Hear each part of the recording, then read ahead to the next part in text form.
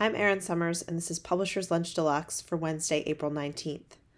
Today in Deal News, we have Karen Howe's Empire of AI, the story of the tech community's massive pivot toward AI and its implications, tracking OpenAI and its competitors as they have absorbed resources that dwarf even previous tech sea changes like search and social media, and are in a real sense creating new global empires with profound and disturbing echoes of older regimes of colonialism, drawing on the author's privileged access to her deep and broad understanding of the field to Penguin Press in a preempt. In today's top story, listening for growth at LBF. The second day of a book fair always feels a little more familiar and easy to navigate. You think you know how to navigate the construction to avoid the most active cranes and trucks, and it turns out you can use most any entrance now and no one cares. You figure out how to avoid the 40-person line to get scanned for the sprawling right center by cutting into the cafe on the left and swinging around. Lunch is still nothing but a selection of sad sandwiches, though you found a slightly quieter bit of floor space in which to inhale it. The programming and program news releases is considerably quieter, though one morning session drawing a lot of interest was a panel on publishing's continuing growth spot, quote, Global Audio Publishing Opportunities. It featured HarperCollins Chief Digital Officer Chantal Restivo-Alessi, Executive Director of the Audio Publishers Association Michelle Cobb, and most interestingly, Spotify VP and Global Head of Business Affairs David Kafer. Across from the stage area, Spotify had a sizable, colorful, though often quiet booth. The panelists agreed that audio publishing continues to have multiple avenues for growth, from continuing to increase title output, sometimes aided by economical synthetic readings and translation, multicast productions, original audios, an expanding children's market, and more, including potentially discovery innovations driven by everything from algorithms to pricing and format technology innovations, similar to what has happened with podcasts.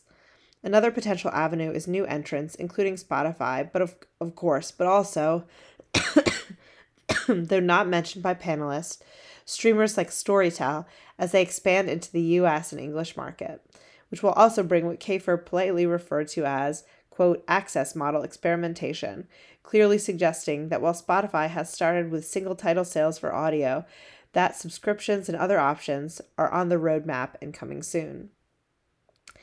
AI was yet again a question of interest, particularly since synthetic narration, text-to-speech, has been a successful application of AI for some time and is increasingly being adopted by book publishers as a way of bringing to market audiobooks that would not be affordable through traditional production. Restivo-Alessi noted, quote, for me, it's about respecting the wishes of the creator, but also the engaging with the technology, to present authors with opportunities to reach more readers and earn more revenue. Plus, quote, frankly, self-published authors are doing it today, and there's no reason traditional publishers should not engage in the same way to fully exploit their rights. Kafer addressed the wrestling with AI in the place where tech companies and creatives intersect in a measured way that tried to balance the picture and encourage publishers to engage, acknowledging that, quote, we were very fearful of things we don't understand. He said, I will tell you this, AI is for real, and it's an inevitability. Like every other technology that has come along over time, there will be rules, right? Some of them will be imposed by governments, some of them imposed by businesses and industries, and that will take time to catch up. But the technology is real, and the technology is compelling. So if you're not looking at its impact, then you're not paying attention to your business, right? Pure and simple. He went on to say, quote, so what responsibility do we have as an industry to make sure that everybody in this world can enjoy the content that is most important to educating and entertaining? From that perspective, AI can be a positive force to unlock native language expressions. At the same time, whatever we do, we're going to have to respect two really important things. Intellectual property, IP is IP. If you own something and somebody's using your data to train a model, that's an important thing to figure out. We need rules for the road for that. We also, quite frankly, need a sustainable creator economy. If there are no creators building the next creative new books, creative new podcasts, creative new music, where are we as a culture? So we also owe it to ourselves to make sure that there's a sustainable environment for creators of all types, and certainly authors are foremost. All of this is to say, the people who love it, the people who hate it, talk to each other. That's the way we're going to figure it out. Citing how communities came together to solve internet-era issues like email spam and two-factor security, he added, quote, AI is going to be the same thing and have a profound impact on this industry, and we all just need to be talking and keeping a little bit of an open mind as we're working on it, end quote. In other news, French publishing professional freed after London arrest. Foreign rights manager at Éditions La Fabrique, Ernest Moret, who was arrested ahead of London Book Fair for his role in protesting the raised pension age in France, was released after about 24 hours of detainment. Verso editor Sebastian Budgen told PL that Moret's phone and work computer remain confiscated with no guarantee when he will get them back, and that he must return to London in mid-May at the request of England's anti-terrorism unit. Budgen said Moret's lawyer expects that date to be pushed back and potentially, quote, abandoned as there's no real case. Moret was released on police bail, meaning no money is required for his release, but he must appear. According to a statement from Verso and Éditions La Fabrique, the charges remain unknown. Budgen said that during his arrest, police asked Moret, quote, really inappropriate, weird questions, end quote, about his political opinions, including his opinions on the French government, Emmanuel Macron, pension reform, as well as which of his authors are, quote, anti-government. Quote, it seems to us now pretty clear that this is a case of collusion between the French and the British, Budgen said. The French must have asked the British as a favor to take it into questioning because of the 2000 Terrorism Act. Britain has greater powers to confiscate and access electronic devices.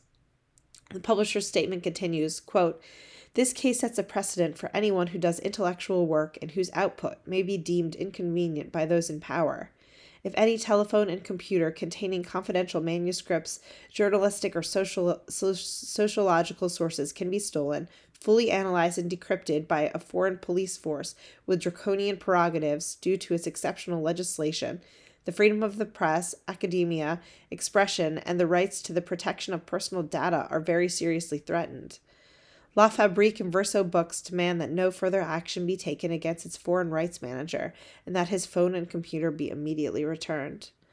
Moret was released before the planned protests in London and Paris, which were cancelled.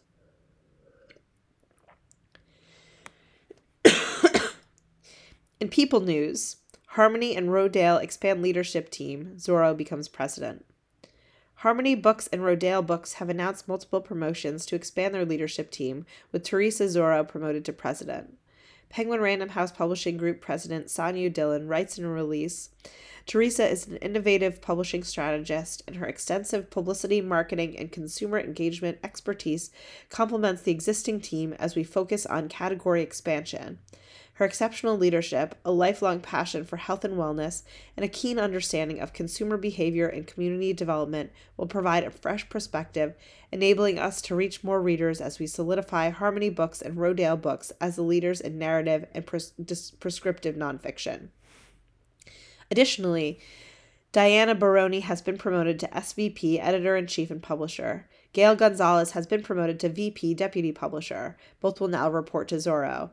Susan Corcoran, SVP, Director of Publicity, and Lee Marchant, SVP, Director of Marketing, will newly report to Dillon. In People News, Random House Children's Books, Joey Ho has been promoted to publicist. And today on our jobs board, we have one new job for you to check out online. And that's the news for today.